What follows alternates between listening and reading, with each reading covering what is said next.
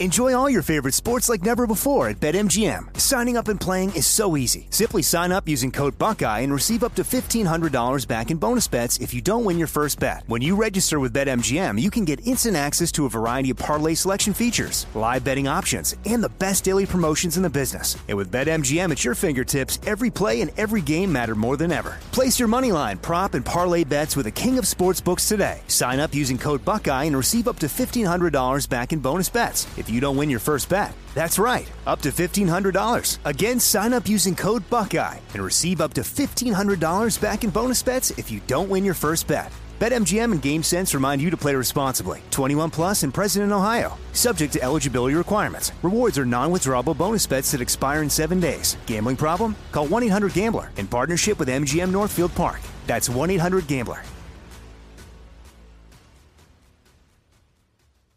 What's up, this your boy Lil Duval, and check out my podcast, Conversations with Unc, on the Black Effect Podcast Network. Each and every Tuesday, Conversations with Unc podcast feature casuals and in-depth talk about ebbs and flows of life and the pursuit of happiness. Unlike my work on stage, I tap into a more serious and sensitive side to give life advice and simply offer words of encouragement, yet remind folks to never forget to laugh. Every Tuesday, listen to Conversation with Unc, hosted by Lil Duval on the Black Effect Podcast Network, iHeartRadio app, or wherever you get your podcasts. Presented by AT&T. Connecting changes everything.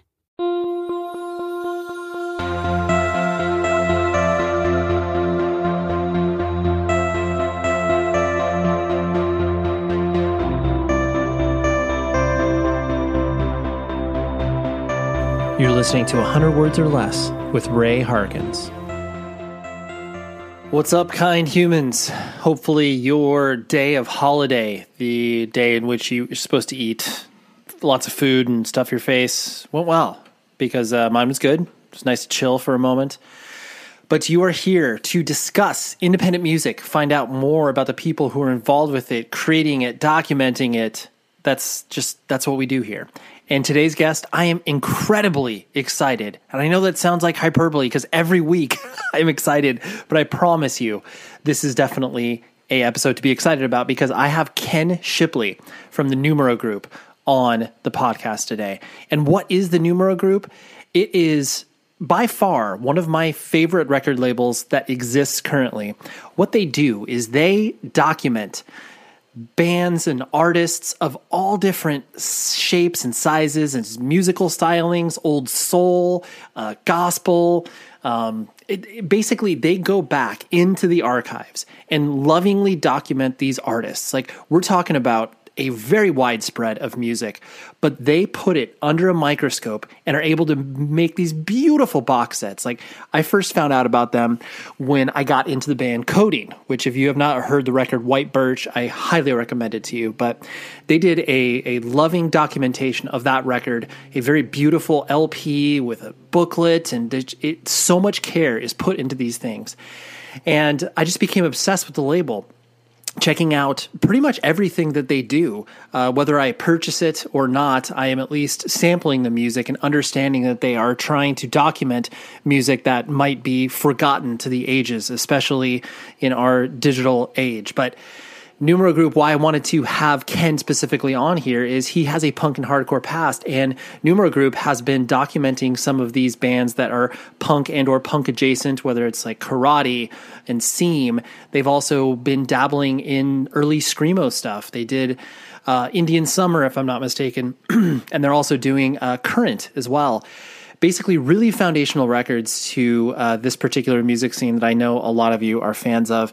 And basically, a friend of mine, shout out to Mr. Dan Reed, who, if you have not ever messed around with Dandy's Vegan Marshmallows, he works for that company, and he's not only a great human being and a punk and hardcore kid, but yeah, you need to buy some Dandies. But anyways, Dan brought up the idea to me of having Ken on, and I was like, oh my gosh, you know him? Like, I would love to have this happen. Was able to connect the dots. Ken was an amazing conversation. So apologies for the long preamble, but I want to make sure that you are visiting numerogroup.com and or just Google Numero Group. You'll be able to find it and just have so much fun with their website because there's all these different rabbit holes that you can fall into, and I just love it. And Ken is a great chat, and we discuss a lot about his upbringing within the DIY punk and hardcore scene. So as you can tell, very excited about it. So let's dive into the conversation. But before we do that, you can always email the show, 100wordspodcast@gmail.com. And you can also leave a review on Apple Podcasts. I know I say it every episode, but that just helps legitimize the show. And I would appreciate that because I do pay attention to those reviews. So thank you for those of you who have stopped and spent the 60 seconds it is to take and leave a review. I do appreciate that. Let's dive into Ken. So much fun stuff here. And like I said, if you have not ever checked out a Numero Group release, you're missing out. You learn so much. You consume amazing music. It's a great label. So let's talk to Ken. But I would be remiss if I did not mention RIP to an amazing musician, Garrett O'Donnell from Planes Mistaken for Stars.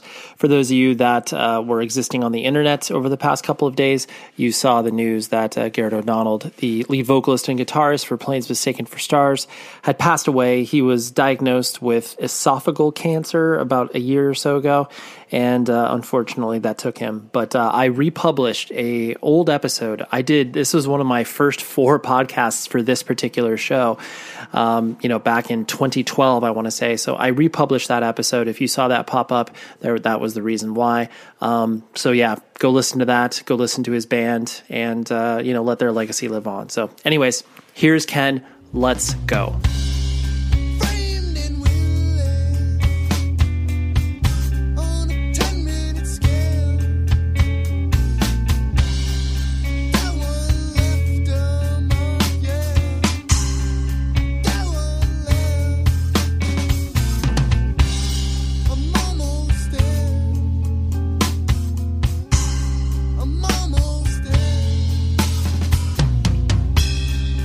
Both your labels, both Numero Group and Tree, for that matter, have loomed large in my life in regards to just the curation and the attention to detail that are placed into all of the releases that you have done, especially from the Tree perspective of the the postmark stamp stuff, and to me, because it's been so consistent in all of the projects that you've been involved in, that seems to be reflective of your personality in a way. And maybe that's a little bit too heady of a conversation to begin with, but do you feel that just like really leans into who you are as a person, that attention to detail? I don't know if it's an attention to detail, but I do think that I have a perspective, and that ever since I've been making records, which is basically all my life, I've been making records since I was 17, essentially. They've been informed by my own perspective, whether it was postmark stamps or, eccentric soul or things that I took other people's ideas and figured out a way to sort of filter them through my own. But I like to think of, all the things that I've made as little art projects, even if they are intended as sort of commercial art. I do think that they're all rather artful. And, the best experiences I've ever had making records is with people who wanted to collaborate and were looking for somebody to sort of take them the next steps, and the worst one that I've ever had, and I won't ever name any names on that, is people who have their own ideas about how they want to do things, which is totally fine. I just think that there's, the special sauce that I bring to making records is my perspective. And I think that, the stuff that ends up being most inspiring that I've made for Numero or Tree has been, when I've cared the most about it and sort of brought the most to my own intellectual being to it. Sure. I mean, I think that's, it comes through, and it's always interesting to look at DIY projects and labels, like you said, as that sort of like singular thing, even though it's part of a whole tapestry. Because especially when you first start releasing records, like you've got no vision beyond what's the project that's right in front of you and like the problem you have to solve at that point.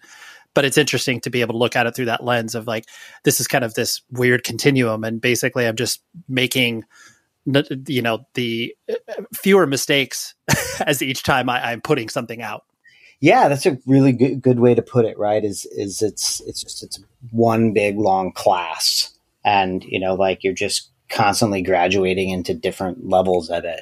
It starts out as, like a homemade 7-inch, and then all of a sudden you're making this super elaborate box set that's got 1 billion different parts and all these, bells and whistles. And it's they are the the byproduct of one another. Like one could not exist without the other.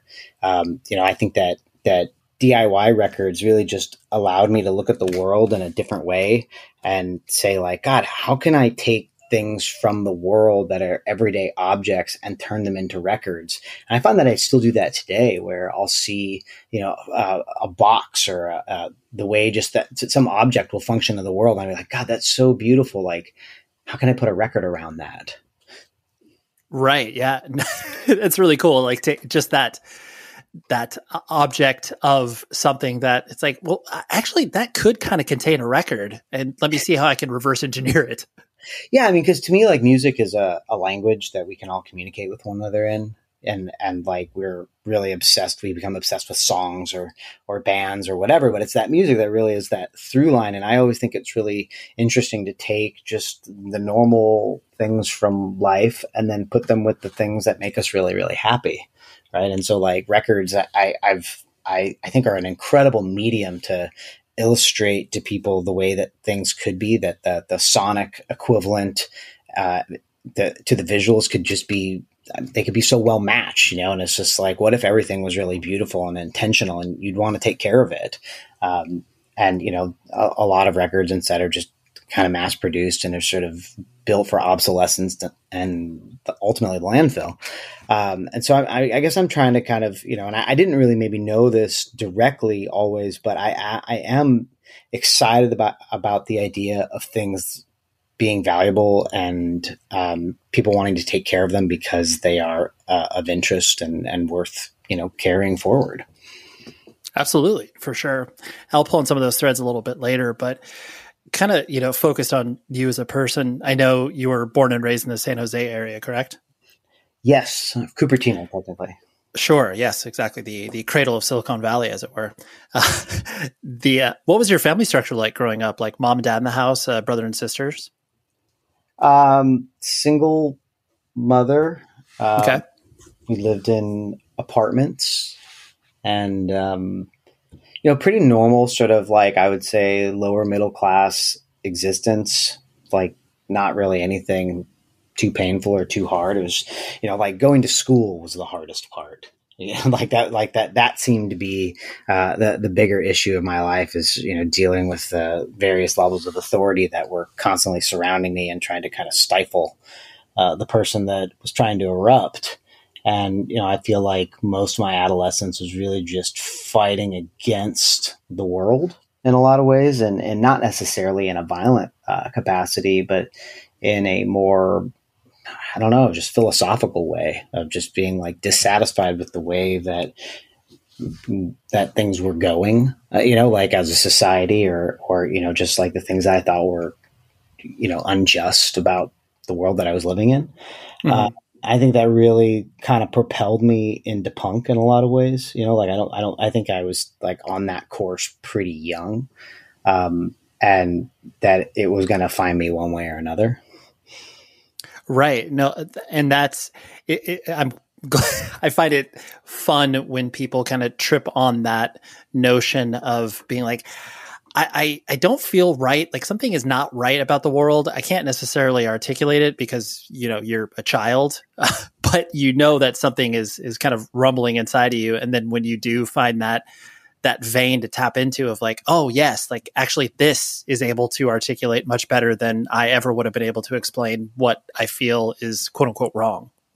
Yeah, because we're ultimately just all looking for our tribe, right? And when you're different in whatever way that manifests itself, but when you feel different as a kid, it's a really alienating experience, obviously, because you're like, oh, where are the people who feel the way that I feel about the world? And then when you discover punk, it's like, oh, God, there's so many people that feel this way. This is incredible. Yeah, for sure. And do you have any siblings or are you only a child? I had a sister, but... Got it. And so were you, I'm guessing that just kind of because of the structure of your family, was there any sort of, I guess musical touch points, or was it one of those things that you were pretty much left to your own devices? There's not really anybody musical in my family. I mean, people have said my dad played the guitar. I never remember there being a guitar in my dad's life growing up. And, my mom had like Windham Hill records and like maybe Hall & Oates and the Cyndi Lauper record and, like a pretty uninspiring collection of music. Listened to a lot of radio. And, I grew up with MTV on in the background. I mean, I could remember watching the Thriller premiere and being like, this is really incredible. Mm-hmm. And so it was, music I think was always like a thing, but the thing that got me into underground music was that I got into skateboarding, and punk are kind of like peanut butter and chocolate in the San Francisco Bay Area at that point. Like, it's just like they were so connected that, to have found skateboarding was almost like I was gonna just, stumble into punk, and it was just a matter of time. So, it was through skateboarding and meeting, one of my best friends still to this day, Albert Menduno, that I found out about punk rock because his mom had a roommate, and that roommate had punk collection, and we were going through their records, and we were like, what's the most ridiculous record in here that we should listen to? Because we'd sort of end up maybe like Guns N' Roses and Poison and, like whatever was like kind of felt hard from, this is like 1986, 1985, whatever felt kind of hard about the world that we could see from our sort of limited, like adolescent perspective is what we were looking for. And we stumbled upon the Dead Kennedys and God We Trust Incorporated. And, if you put that record on, it doesn't really sound like anything else that you've ever heard. And it's still to this day, like it's a very, very aggressive hardcore punk record. It's vile in a really intelligent way. It makes you want to read the lyrics because you can't understand what he's saying. And that record, I mean, we just became obsessed with it, and all we did was want to play it, and we made tapes of it. And then we made tapes of those tapes for other people. And then it was just like, what else is there that sounds like this? Cause this felt like a, epiphany. I mean, honestly, like there was a moment in my life when I was like, there can be no other music that sounds like the Dead Kennedys. This is just too strange. Yeah, totally. Especially too, where I love when you first crack open that idea of like, okay, this music exists outside of any place that you can hear it unless you have this CD or record or whatever, where it's just like, no one else is playing this. How am I finding this? And this is amazing. Yeah. It's pretty incredible when those moments do happen, because it feels like true discovery. And there's very few moments in our lives that allow us, that childlike position to come into music. I find it more and more as I've gotten older in other ways, but there's just something really magical about hearing music at a certain age that speaks to your, identity. It can grab you in a really arresting sort of capacity and kind of take over your life. Yeah, absolutely. And, kind of going along that same lines, like once you were in junior high school, and once you started to develop some semblance of your own identity, I know skateboarding played a large part in your life, like you were mentioning, but what kind of, I guess, kid were you? Were you, outgoing? Were you a sports person? Were you like a math nerd? Where did you sort of find yourself? I was a punk kid in junior high. I mean, there was no math. I wasn't good at anything. Sure. I was terrible in sports. I was basically terrible at everything.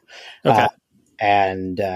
They just kept, but the thing is that they could kind of tell that I was sort of smart, and they were like, this kid is like fucked up, but we can't really figure out what it is, but we also don't want to deal with it. And so you just kind of kept passing me through, it's like I could read, I could do the normal things. I could have, I just was a bad test taker, and I was just really not that interested in what was sort of being peddled at an intellectual level by myself or many of my peers. So there just wasn't a lot of options, and there was a very few amount of punk kids. I mean, you have to understand even in the late 80s, in the early 90s, if you saw somebody with a different hair color, that was like, that person is probably cool.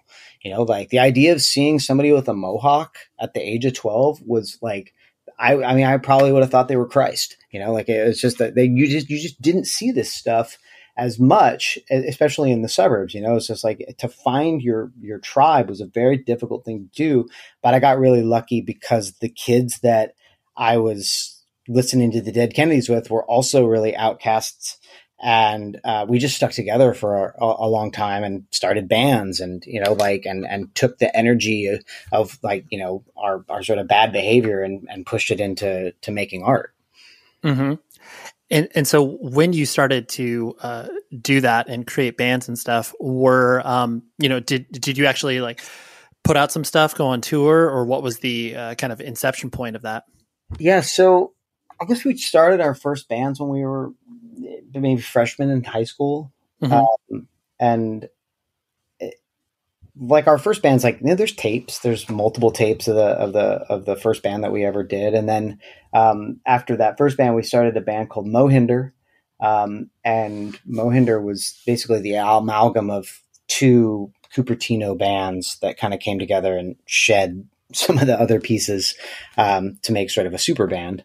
And we made a tape, and then we went on a tour, and we had a t-shirt, and then there's just a split that happens amongst people. And the Albert, who I'd known since, like 9, he wanted to be in this band with these guys. And I had different ideas about the kind of music that I was interested in and the people that I was going to do that with. He was much closer with them. And it was a good moment, I think, for us to split apart. And he got to go and, Mohinder made 3 really incredible records and did a number of little tours and had just a 1-year run that was incredible. And to have been a witness to it as their friend was both something that I was deeply envious of, but also just so proud of. When you can watch a band and you'd be like, God, how did this band get so good so quickly? And holy shit, there's not even a way that I could have fit into this band and have them be as good as they are right now. Sure. No, I honestly, I had no idea that. I knew that you existed tangentially around Mohinder, but I didn't know that you actually played in that. So that's kind of cool because, being from Southern California, all of the GSL Gravity Records, 31G, like all that stuff permeated up to the Orange County area where I live, and all that stuff loomed large. So that's cool that you were able to, like you said, be jealous of your friends, but then also just be like, oh man, this is so cool. They did that in just a year span. Clay from Mohinder, I think, is the first person who really informed me about the idea that there could be records made. Sure. I knew that records, a couple of local bands had made a record, and I understood that, and I was like, oh, they made a record, and it was like a really foreign concept to me. It was just something you bought. But then Clay, was just like making records and selling them in the backs of shows and doing, he was just showing us like a kind of a mini economy of sort of buying records from labels that were maybe in another town away, or trading those records, and then just having a few records together and just being like, here's the selection of records that are of interest to my perspective. And if you like me as a person, you might like this music. He made this incredible sort of intellectual connection that I just was so impressed with. And I was a little bit younger than him. And so I took that idea and I just brought it to my high school. And in my junior year, you could come to my locker and after school, and you could buy 7 inches from me out of my locker. And it's like, I just started buying records from, Lookout and Gravity and Ebullition and Kill Rockstar. I just started buying, from Tony Joy at Vermin Scum, or, Sam McPheeters, you just bring in a little bit of records, File 13, whatever. And right. I just started bringing in records slowly but surely. And then I had really an interesting box of records that you could come and look at after school. Or you could also just bring me a tape and I would dub you what I thought was just the most interesting shit that I was into right then. And so that was just my first way to make records and to make business, is just kind of look at records from a different perspective and just hey, I think that there's a way to do this thing that I really love, which is listen to music and also, maybe be involved in a way, because I don't think I'm going to be a musician. I think I'm going to be something else. So in this episode, we are talking to Ken Shipley about the proper documentation of records and preserving memories. And what better way to look at another physical medium, i.e. t-shirts. Great transition, huh? Rockabilia.com. That is the place where you should order all of your band merch, and you will not be disappointed in their service. You can also use this code 100 words or less. That gets you 10% off of your order. And I love this company so much. You hear me talk about them week after week, but that is because I support them so wholeheartedly. I want to talk about them every chance I get. So go to rockabilia.com, have fun on their website, find all of the gifts for the upcoming holiday season, and you will be just handled. You only need to visit one place, rockabilia.com, 100 words or less. That is the promo code. It gets you 10% off, and buy all of the band merch from them. This show is sponsored by BetterHelp. We all carry around different things that stress us out, right? Like maybe it's something really, really small, like, man, that parking space, it's always taken. And I wish that I would be able to like get it instead of, this person that maybe, isn't the most courteous and considerate. I know that's something very random, but it's true. We all experience different things throughout the day that trigger us in so many different ways. And there are many times where I have been like, I wish that I had a spot or a repository for me to, get this stuff off of my chest. Because if you bottle it up, that is no bueno. And then all of a sudden you explode on a coworker or a friend or a family member being like, the parking spot. And people are like, what are you talking about? That is where therapy comes in. And I love working with BetterHelp because I'm a huge advocate for therapy, broadly speaking. So if you're thinking of starting therapy, please give BetterHelp a try. It is so easy because it's entirely online. It's designed to be convenient, flexible, and suited to your schedule. All you do is fill out a brief questionnaire, and then you get matched with a licensed therapist. And if you are not vibing with the therapist for any reason, you can switch it out at no additional charge. Get things off of your chest with BetterHelp. So visit betterhelp.com/Ray today to get 10% off of your first month. That's betterhelp.com/Ray. I just love that notion of essentially doing a distro at your high school. Like that's really, everybody of a certain age saw a distro at shows, but I just like that idea that like, hey friends, I'll, be able to, you don't even need to go to the show. You can just, pop up my locker and do this. Yeah. Well, actually I'm doing the shows too, though. That's sure. The thing is this, like I put on shows. And so it was just like all became an extension, like these older guys kind of showed me what to do. Like you have to understand by the time I was 15, I was involved with a group of people who put Green Day on at a bowling alley, it was like we had figured out our local town in a really interesting way. And me selling records at shows was just me sort of spinning off of like my own, various interests of like, I was already deep into these things and it just seems super natural. Like that I would just, I don't know, like take my world and try to push it into all the other crevices of the world. Yeah, no, it's cool just to be able to, because I think you articulated it well when you start to get involved with this stuff and figure out that like, I'm literally exchanging, money for product and then kind of curating this in a way. Like I really do like that idea of you, destroying these mixtapes as well, where it's like people would come to you and, give you $1 and you would then here's a cool tape. And that's, essentially could be a jumping off point to you finding out about, some of your new favorite bands. I just had a master. So if you gave me a 90 or a 60, I just would just hit play and record and just, like high speed dub that thing. And then I could turn it around the next day. And the cool thing is that the tape was just a way to get you back in the box to buy the record. Right. It was your loss leader, right? Well, it's like, it didn't really take any time. Maybe I'd dub like 2 tapes a night max, it's like there was a limited number of kids that were into this kind of thing. So it wasn't like there was, a line to get into my locker. There was like 4 or 5 geeks that were like a little younger than me who were looking to get into the weird. And I just happened to be a conduit for that because I, like I'd already met these older kids, like that's such an important part of this. It's like older kids have access to more stuff than you do. And until you get access to their brains, you really don't have anything. You know, like you've got what your parents sort of tell you and what the people near you in your age group tell, but like older people, like, oh man, when I knew somebody who drove and we could start going out of town to go to shows, just changed the game. And, you know, I was like 14 and a half when that happened. So it just changed it really early. Yeah. Oh, absolutely. That makes a lot of sense. And so how was your mom interacting with you starting to get into this ostensibly very strange stuff and, you know, having these records and having these things that probably did not make any sense to her from not only a musical perspective, but clearly you're not going to explain what a show is to her. No, I actually, like, my mom was really supportive and she thought it was kind of cool.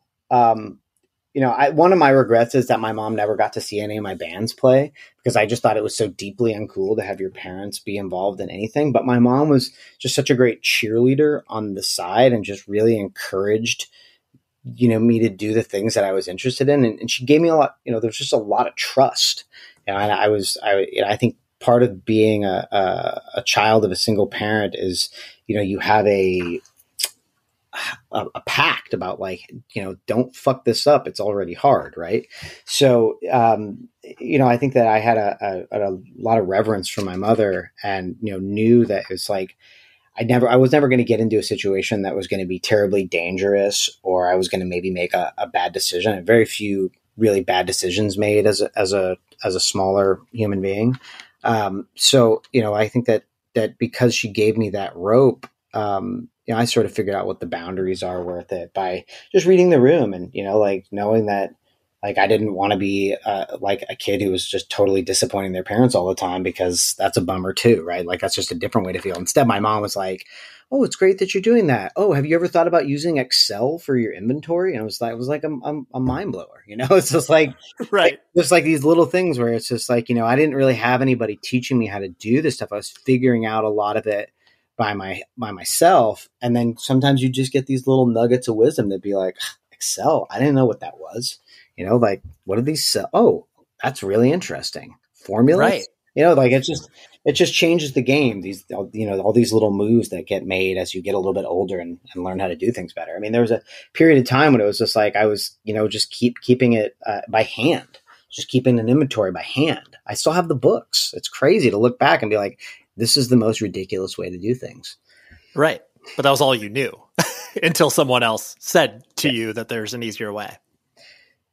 Yeah. I mean, that's just like basically the lifeline of like making records, is that you make a lot of mistakes until you stop making them, and then you make different mistakes. Right. Exactly. Along the path, people kind of tell you, you know, to stop making certain mistakes, and the hope is that you're getting better.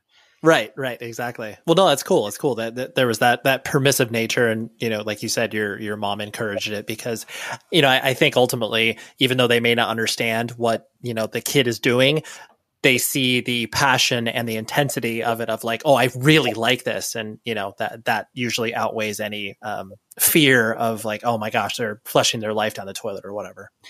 Yeah, I don't think that my mom was really afraid that I was going to flush my life down the toilet, because it just seemed like I was too young to be flushing my life down the toilet in any meaningful capacity. Sure. You know, and I was already, like I said, I mean, I was such a bad student. By the end of my junior year, not even my end, sorry, the middle of my junior year, I'd taken the California equivalency exam, so I didn't have to go to school anymore.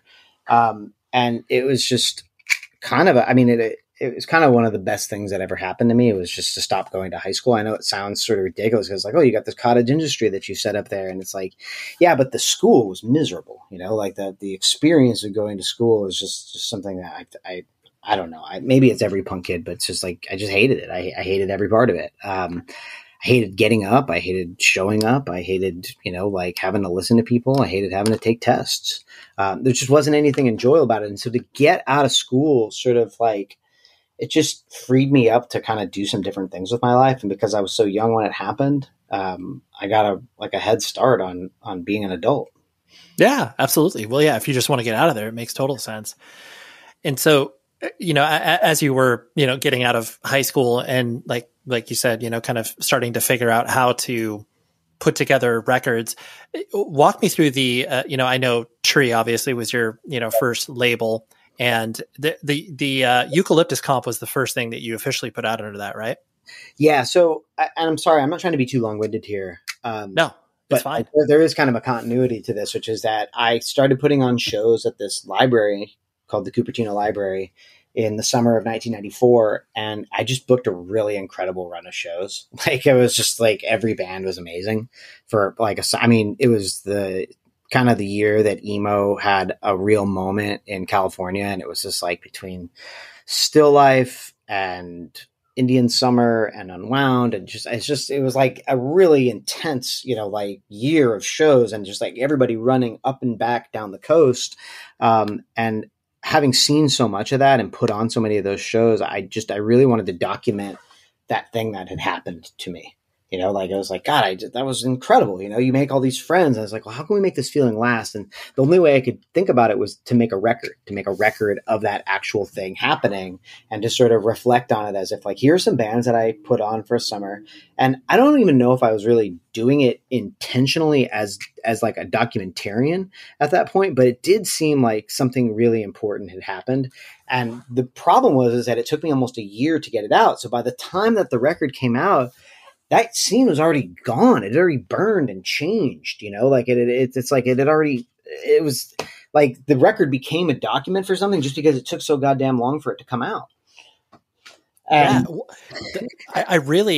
I love that idea, because I mean, I have that comp, but I did not know that that idea was birthed out of just that, that run of shows. But it does, especially comps of that era, were so reflective over, a particular single theme or an experience. And I just think that when it gets articulated in putting out a physical, document of it, I think that just, lasts. Not only does it last much longer from a physical perspective, but that idea permeates. Absolutely. And again, I don't know how much of an intention there was behind the idea of trying to document this thing that happened, so much as it just was really, I was obsessed with it, and I'd gotten all these bands to commit to giving me unreleased songs. And it just felt like I have to do this thing because I said I was going to do this thing. I told all these people I was going to do it. And not only had I told the bands that I was going to do it, but I had told other people that I was going to do it, and I started saving up money for it. And, the distro had brought in a certain amount of money, but the sort of the hidden bit in here is that the way that I really financed the record was on Sunday nights. I would go out on my skateboard with a big black garbage bag, and I'd go and take recyclables out around my neighborhood. And then on Monday morning, I'd go to the recyclery and dump like $38 worth of cans, and then I'd put that in the bank. And so it's just like, I sort of turned this like intense recycling thing into records really quickly, but just sort of putting my head down and being like, I think I can do this. This is an hour and a half of work every night on Sundays. What else am I doing? And so like the records really came together because it was just like, I felt like there was nobody who was going to finance it but me, and I needed to get it done. And I needed to get it done in a lot of ways because I really wanted to leave town. Right. That way, I like that there was so much fueled into that. And I'm going to guess too, like the nature of the work that you put into this stuff seems so, focused, where it's like you want to see this executed. And I think that is pretty reflective over how you've approached, working and putting out records. Is that just like who you are as a person, where it's like, once you kind of put your mind to it, you'll, move heaven and earth to get the thing done? Well, I'm just a person who's like just deeply committed to the process of this, and I want things to be excellent. And if I say that I'm going to do something, I do want to do it. And so I only bite off a certain amount of things that I can actually chew anymore, because I do have a habit in my life of maybe saying yes to too many things at once.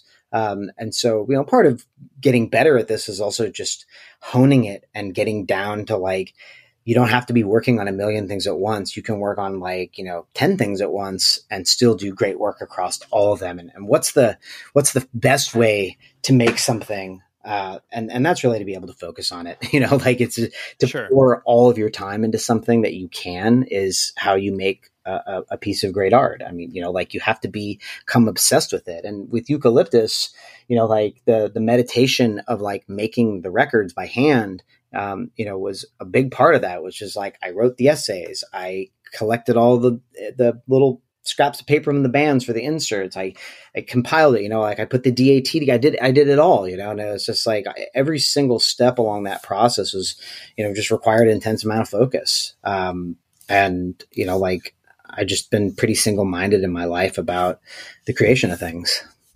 Sure. Absolutely. I mentioned this at the top of it, where like the Postmark stamps collection. And I think anybody that, cared about records and still cares about records, that project seemed so massive at the time. And it still, reflects the nature of putting your head down and kind of putting this all together. I presume that you not only have fond memories in putting it together, but I'm sure that there was a lot of, hilarious stories of you actually getting the things like out into the world and executing on these ideas. What do you, when I say these memories, like what reflections do you have on that project now that, you obviously have some perspective on it? God, I don't know how many people really even understand what the impetus of the project was, but I'd met this woman and we had this really just intense letter writing back and forth. This correspondence was insane. We're talking like over a really short amount of time, maybe like 6 months, I don't know, like 50, 60 letters each. And, like just this intense amount of writing and sort of, like soul bearing that I think used to happen when people wrote letters, which was much more common back then, sort of a pre-email world. Sure. We just really kind of poured a lot of ourselves into that. And then, so Postmark Stamps was really just like the idea of, like how two people could kind of fall in love through sort of just reading one another, and how music is such a big part of that, with like making tapes and just sort of that, like the longing that comes in with, trying to get to know somebody who you can't immediately go and see. And so, she and I came up with a lot of the track listing, the initial track listing, and then, like people fade away, like we just grew apart in probably the first, 6 months of us actually seeing each other in person. We were like, I don't know if you're the right person for me. And that's okay too. And then the project in a way had already started and there was no way to turn it back, like it started with this idea of like, like trying to document, the way that we felt about connecting via the mail.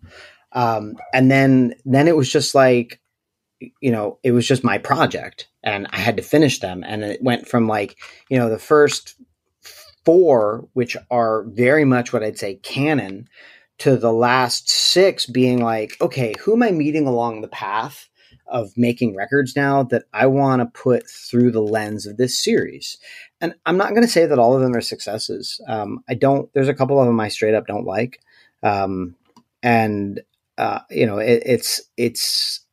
But the friends that I made in those groups, I think were really important.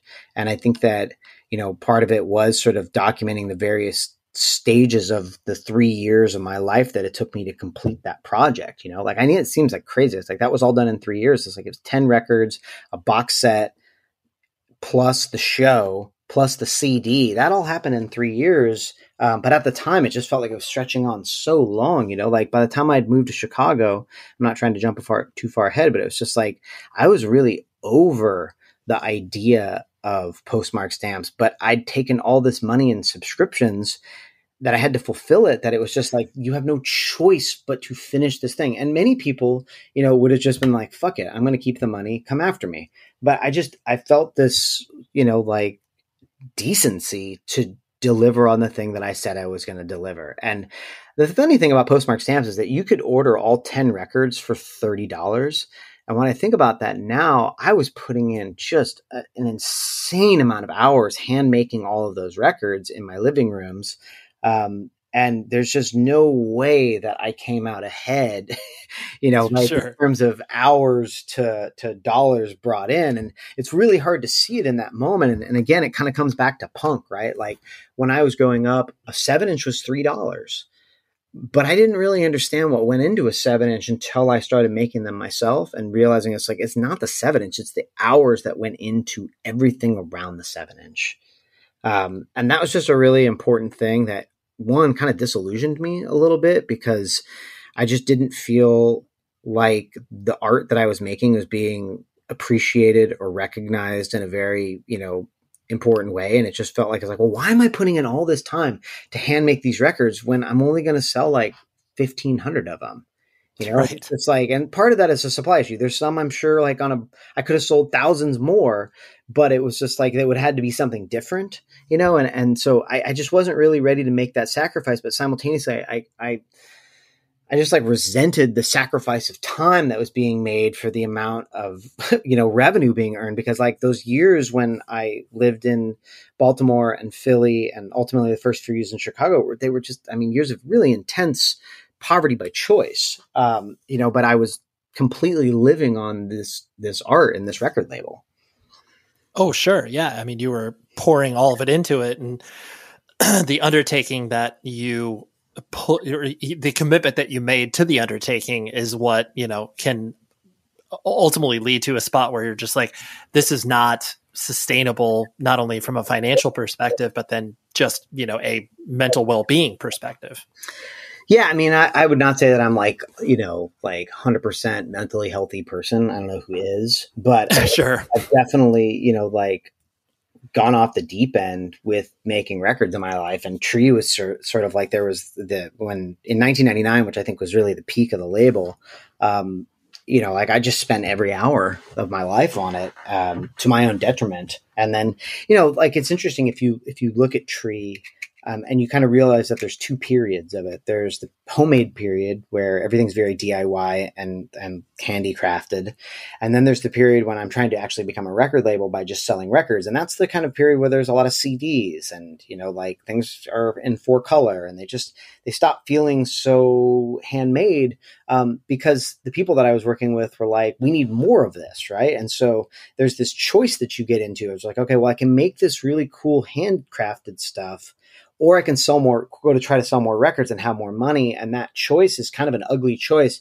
But I will say that second period of Tree, which is the 99 to 2000 period, is sort of the worst of it. Not musically necessarily, but I think artistically, it's just a lower point. One, because I was, like I said earlier, I was then just the label for somebody. I was just like, I will make your CDs. I will make your posters. I will hire your publicist. You're a glorified manager at that point. Just with an imprint, and it was just less interesting. Personally for me, I was not even that good at it. I would say, I saw my peers at Polyvinyl, and like Matt Lunsford and I came up at the same time. We were pen pals. We were, deep friends, and I just saw him kind of pulling away and getting bigger, and I saw what I was doing was just kind of getting less interesting, and like musically nobody cared, and it just felt like, God, what am I doing with this thing? This isn't even the label that it started out I wanted it to be. Right. Yeah. This isn't what I want to do. And why am I still doing this? Yeah. You do get to those points where you question it. And that kind of dovetails into a question I was going to ask in regards to, it seems like you've always had the, business aspect in mind, understanding that like, okay, I need to make $400 to put out the next record or whatever. But I guess as you've learned and progressed, and clearly you've been doing it for a long time now to be able to, make this your living. How has the business aspect of it kind of impacted the way that you've, viewed putting out these projects? Is it just like, well, it's a necessary part of it and I have to do it? Or it's like, well, I technically am part of the music business, so I have to be concerned with it. A lot of questions in there. I know. I apologize. Well, really, there was like so many to bake in there. Okay. Yeah, you can pick one. Look, I think that at a certain point, you recognize in your life the value of time, and records should be doing a service to either furthering something in your own life or the artist that you're choosing to represent. And it doesn't always have to be that money is the driver there. Like sometimes you make a record because you know that if you put a little bit of heat against this, that the culture will react to it in a positive way. And then that thing is kind of set up to have a bigger moment later. And it might not be very profitable to do that. I've made many box sets in my life where I'm like, God, we made that much money on that? That sucks. Like we put so much energy into it. But then you look back and you just like, you're like, God, but that band is like having another moment. And like, I think we're maybe partially responsible for them continuing to have moments, because this stuff all has to be tended to in order to grow, right? Like if you look at bands who let their catalogs go fallow, they tend to, they tend to just be shrinking away from the world. And like even if they're up on Spotify, but if nobody's doing a really good job of sort of tending to that, you just see their monthly listeners kind of continuing to just sort of grind along in the hundreds. And it's just like, it just doesn't feel like there's anything really happening. And so I don't know. I don't think I really answered your question there. I'm sorry. Enjoy all your favorite sports like never before at BetMGM. Signing up and playing is so easy. Simply sign up using code Buckeye and receive up to $1,500 back in bonus bets if you don't win your first bet. When you register with BetMGM, you can get instant access to a variety of parlay selection features, live betting options, and the best daily promotions in the business. And with BetMGM at your fingertips, every play and every game matter more than ever. Place your moneyline, prop, and parlay bets with the king of sportsbooks today. Sign up using code Buckeye and receive up to $1,500 back in bonus bets if you don't win your first bet. That's right, up to $1,500. Again, sign up using code Buckeye and receive up to $1,500 back in bonus bets if you don't win your first bet. BetMGM and GameSense remind you to play responsibly. 21 plus and present in Ohio. Subject to eligibility requirements. Rewards are non-withdrawable bonus bets that expire in 7 days. Gambling problem? Call 1-800-GAMBLER in partnership with MGM Northfield Park. That's 1-800-GAMBLER. Are you looking for the perfect move-in ready home this spring season? Now's the time to buy at Fisher Homes. For a limited time only, enjoy below-market interest rates starting at 5.375% APR, 6.139% APR. With these exclusive lower rates, you can save hundreds on a move-in ready home and start enjoying the benefits of home ownership even faster. Schedule your personal tour with one of our new home specialists at FisherHomes.com and make this spring the season you find your perfect home sweet home. Financing provided by Victory Mortgage, LLC, NMLS 461249, Equal Housing Lender.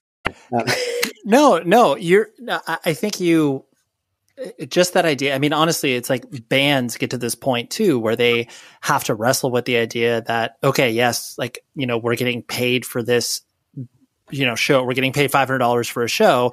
And like, how does that impact our decisions moving forward? And kind of the idea of like, yeah, just the music business aspect of it. I mean, again, like at a certain point, the money does matter. It does, because it's just like you want to feel like the time that you're spending on something is worthwhile, because there's so many other ways that we could spend the time in our life, and struggle is hard. Like it just is like, and I think most of us just spend most of our lives trying to get out of struggle. And we do that in that manifests itself in a lot of different ways, but financially it's nice when you get to a point when you're like, hey, we have to make this decision, and it's a decision that is actually it's for our mental health, it's for the future health, and like making good business decisions is not a bad thing to do, and it's the struggle, I think, in sort of being a punk label, right? Which is just like, hey, not every business decision is like a great, like necessarily cultural decision. Like I don't love that some of our artists are in commercials for, like major brands. But, like I do think there's a servicing that kind of happens there where it's just like, well, how are we going to grow this artist to that next level? Which, the most important thing for us is that we want the music to continue to be heard, and we want the music to continue to grow. And so you have to make those choices sometimes to like level up with some different partners that you might not have thought were cool or attractive or, like palatable to the younger version of yourself. But that I don't know, like I think every artist sort of in some way reaches a maturity point where they recognize, like, in order to do the things that I want to do and continue to want to do, I might have to say yes to some other things. Sure. Right. And that as long as you go through those, mental checklists and understand that the implications of like, oh, if I do this, then, maybe here's the devil's advocate argument against that. But ultimately, as long as you're comfortable with it, then, like you said, you can continue to do what you want to do. Well, like I said, I mean, I want to find a way for all this music to get to be part of not just the canon of like soul collectors or punk collectors or rockabilly collectors or whatever kind of like obscurest genres that Numero is dabbling in. But I want it to get to the point where it's just like, oh, that's that song. And I recognize that song. And that's kind of like, that means that we'll have pushed something through the firmament, right? Like that we'll have found a way to surface something into the world. And that's like, that's the thing that all these people were sort of looking for at the time, that it just eluded them, and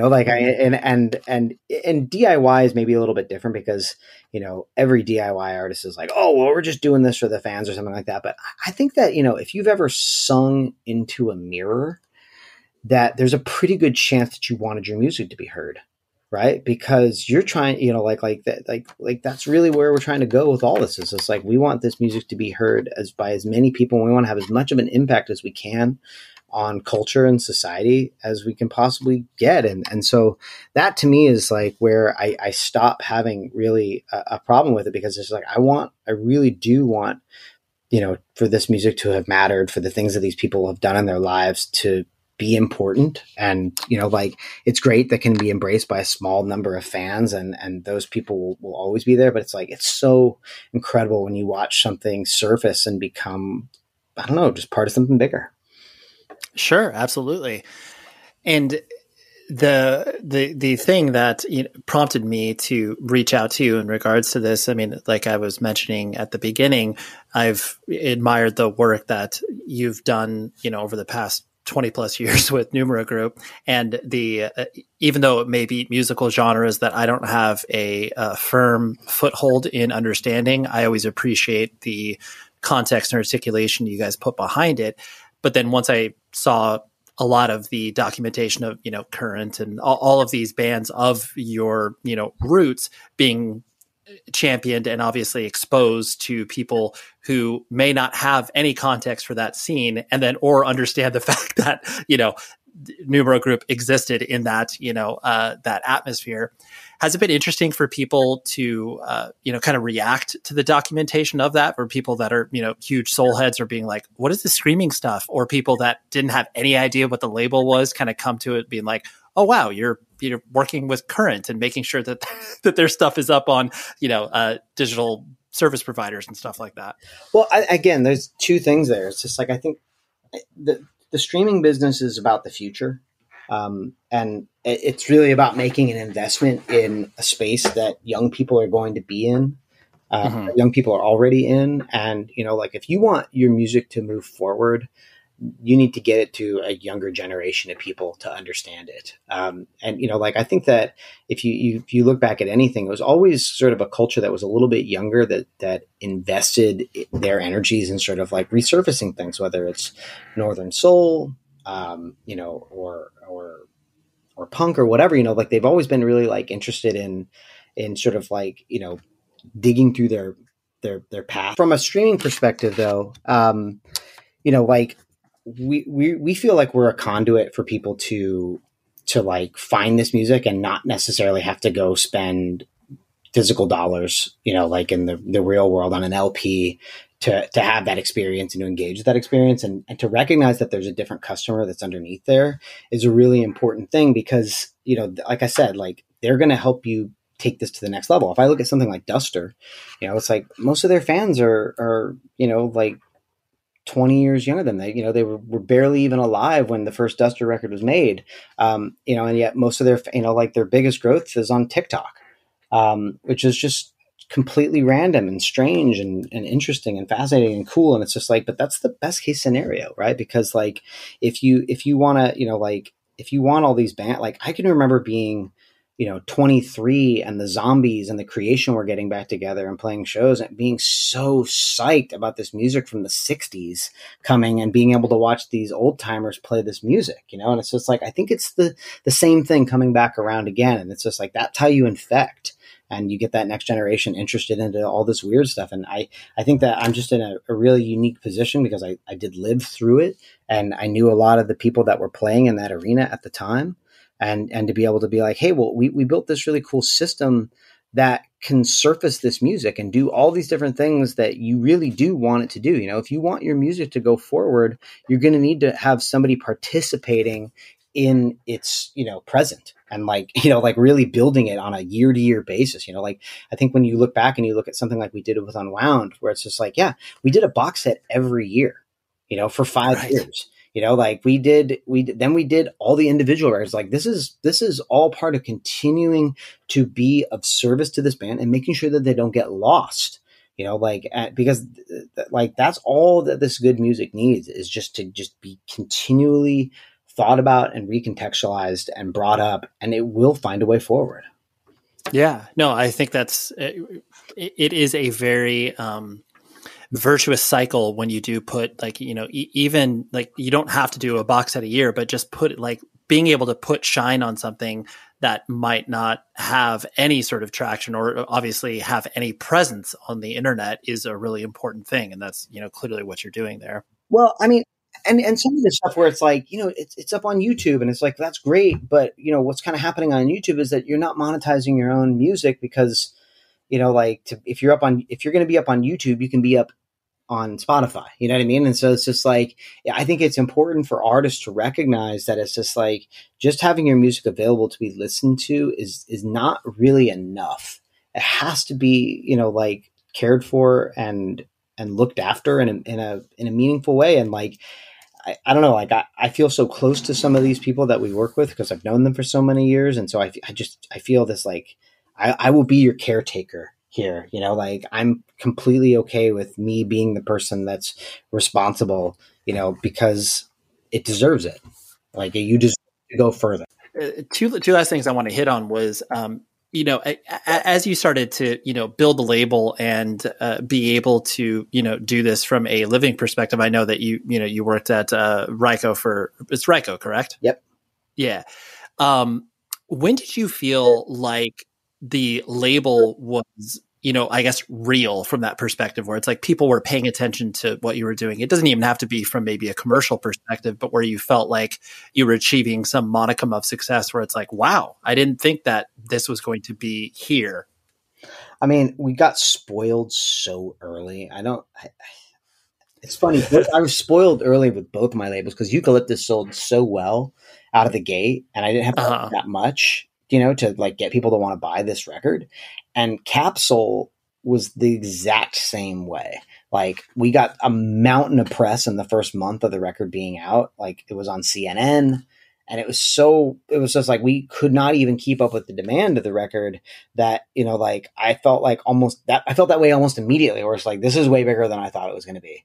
And then with Numero, it's just been this thing where it's just, you take 2 steps forward and then 1 step back and then 2 steps forward and 1 step back. And, I think that there's this sort of, maybe perception that it's bigger than it actually is when it's actually quite small. And it's just that we've had these intense explosions of records, where it's like, I mean, the year that I got divorced was our biggest record. The year of making records, like we made 52 records or something in a year. And it's just like, well, yeah, when you have more time, you can do more stuff.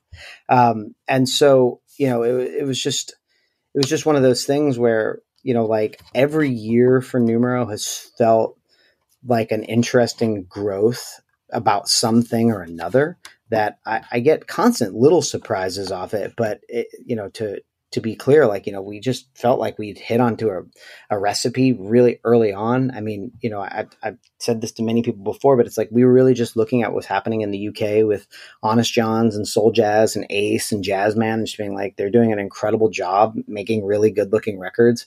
Why is there nobody doing that in America? Right. And, and whether we do soul music or, girl groups or disco or country or yacht rock or hard rock, or whatever it is that we're doing, punk, we just apply the same level of care and standard to it that we would across all of it. So it's like when we do a karate record, I want to treat that the same way that I'm treating this soul record, because I think that ultimately, if you're buying this kind of connoisseurish record, you want something nice. This isn't for everybody. This isn't to be sold in Walmart. That's the goal of this is to to reach a really cool and turned on consumer, and I want to give them something that feels really incredible when they open the shrink wrap. Yeah, absolutely. Because that will, because you are curating the experience overall, and the level of quality will be will be similar across all the releases. People have a tendency to trust that much more than this mass marketed thing where it's like, oh, you just want to quote unquote move units, as opposed to make sure this thing is documented appropriately. Yeah, and granted, there's room for both of those. I still think you can make a down and dirty, cheap truck stop record that sells for at a CD price of $5.99. I still think that there's room for that, and I still think there's room even down market in the LP world, where it's just like making a $19 to $22 record is, which is now I'd say a cheap record. There's still plenty of room in that market as well. But, if we're going to make a record and put a Numero spine on it, a Numero logo on the cover, I really do want to go the extra mile to make something that people feel like is worth saving. Sure. And the last question, and this may sound just very rudimentary and basic, but you clearly still care about all, I guess, iterations of music that you've paid attention to, whereas some people kind of grow out of it, where it's just like they'll never reference themselves as like a punk or hardcore kid, because it's just like, oh, that's kid stuff or whatever. But like clearly you have a reverence for all of the music that you've kind of dipped into. Is it just the connective tissue to all of these music genres that you care about is what keeps you going, or what's kind of the forward propelling momentum for you? I'm still listening to new stuff constantly, like not just music from today, obviously, but music from yesterday. And I'm still hearing sounds that I've never heard before. And so I think that, again, that intellectual curiosity is just the thing that's just driven me forward. Is just like, I'm always up for hearing the next great sound or the next great song that is going to change my life, and I'm going to want to share with a bunch of people. And I think as long as we're still doing that, where it's really just about like finding great songs and turning people onto them, then I think we have endless years, because we'll be looking at music from 2021 and in 2041 and, deciding what's the interesting things from right now. Sure. Right. Yeah. You could always be reflective. It doesn't have to be this, 70-year-old project. It can be like, oh yeah, this thing fell off the radar for no apparent reason 10 years ago, but it needs to be brought up and highlighted for these, reasons A, B, and C.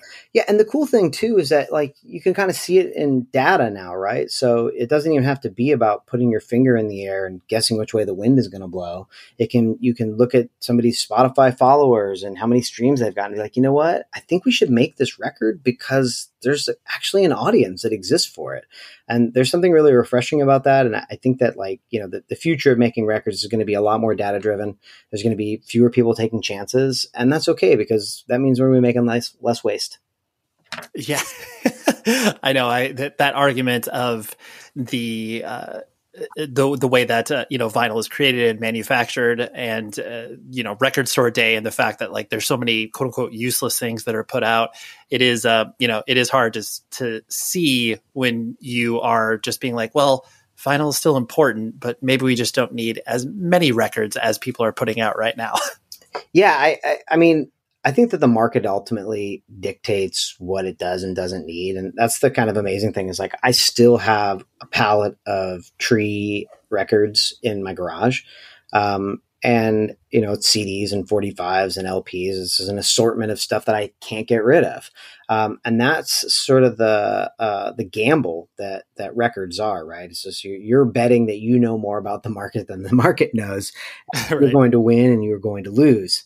And like I think that the great thing, like I said, about where the market is headed right now is that you're just going to have a lot more information about what to put in there and if you should put it in there, and to think before you press. Yes, there. It's true. Being able to understand that, like, oh yes, like maybe I mean, some of the best pieces of advice that I ever was garnished when I was working at a record label is like, sometimes you can just be a fan. You don't have to like sign the band and spend, hundreds of thousands of dollars recording it, putting it out, all that stuff. It's like, oh yeah, like you can do that too. Yeah, I say no to things all the time that I'm just like, you know what, I like this, but I think that I might be a person who likes a lot of music, and just because I like a lot of music doesn't necessarily mean we need to sign everything and we need to put out everything. And we've definitely gone through periods where it's just like we've signed so many things and we've released so many records. And generally in those periods of intense record producing, we make errors.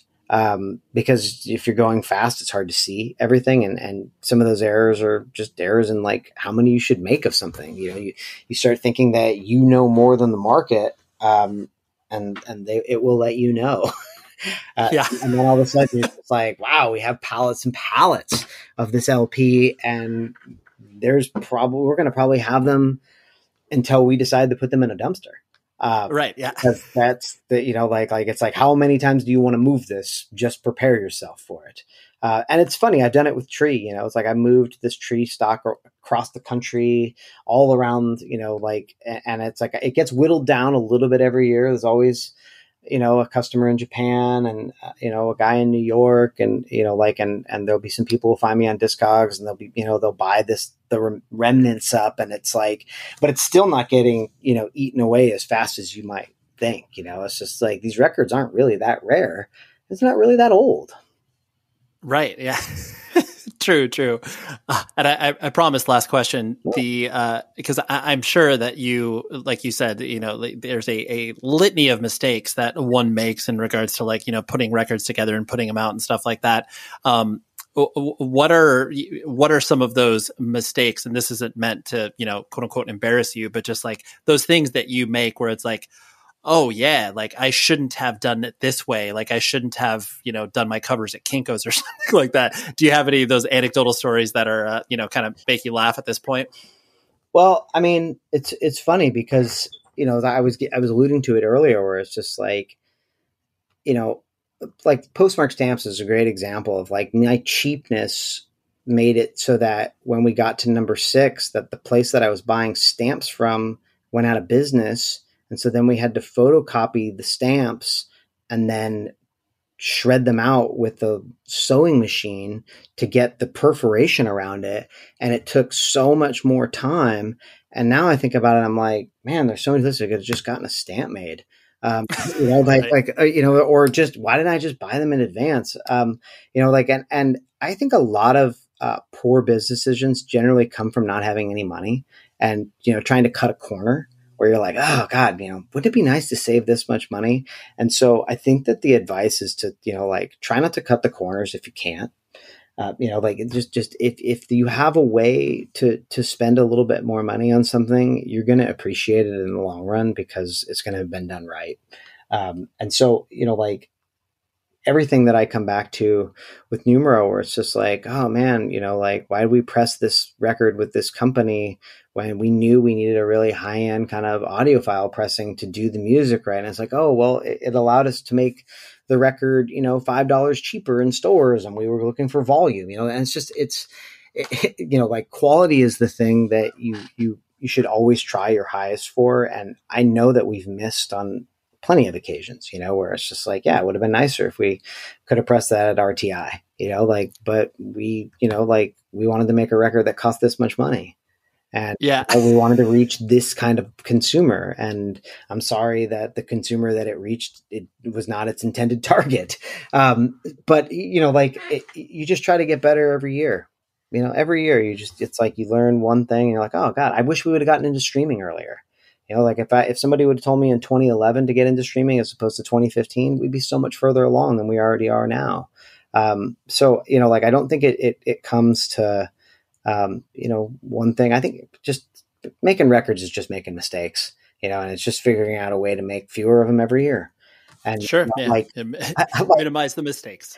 And it's okay. That's the cool thing too, is it's like, what do they say in the tech world? It's like fail early, fail often, or something along those lines. It's like, yeah, because when you fail and it hurts, it really does, teach you a lesson if you're going to continue. And like, when Tree Records went out of business, it went out of business because I had a falling out with my distributor, Southern Records, and they had such an upper hand in that situation. I didn't really recognize how much of an upper hand that they had, that it forced me to make better business decisions going forward. I'll tell you that. And I made very different deals as a result of it, because I knew I never wanted to get into that position again. But the cool thing about Tree Records going out of business was that it just allowed a whole different series of opportunities to get to me. Like if I would have just kept running this shitty indie record label with artists that people maybe liked, maybe didn't like, and made some records that people sort of knew, sort of didn't know, then I would have never got to go work at Ryko, and I would have never really gotten my feet wet in catalog. And,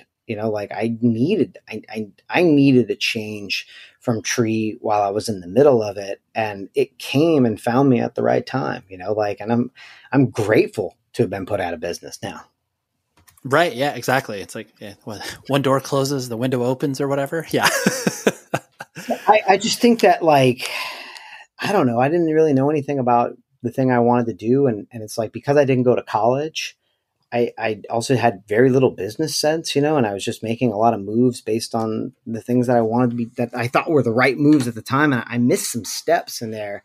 And so going to work at Ryko in a lot of ways was like kind of just going to college for the music business. And it just taught me a ton about the things that were actually important in the industry and the things that I really needed to pay attention to.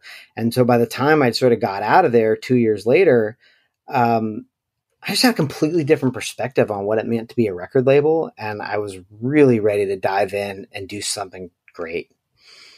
Yeah, no, for sure. I'm very glad you learned that. Yeah. Hard, expensive lesson, man. I mean, shit. It was just like, at the time it felt so monumental. I mean, like it destroyed me, sure. But I think that, God, man, like it was just the best thing that ever happened. Sure. Yeah, you can look back at that. And we're doing the karate records now anyway, so it's just like it all right. Exactly. And it's like, yeah, now you can put out a better version of it, and it's great. Well, Ken, thank you so much for hanging out. I honestly really appreciate it, and letting me ping pong around your brain like this. No, man, it was great. I appreciate you having me on the show, and I hope it's been interesting.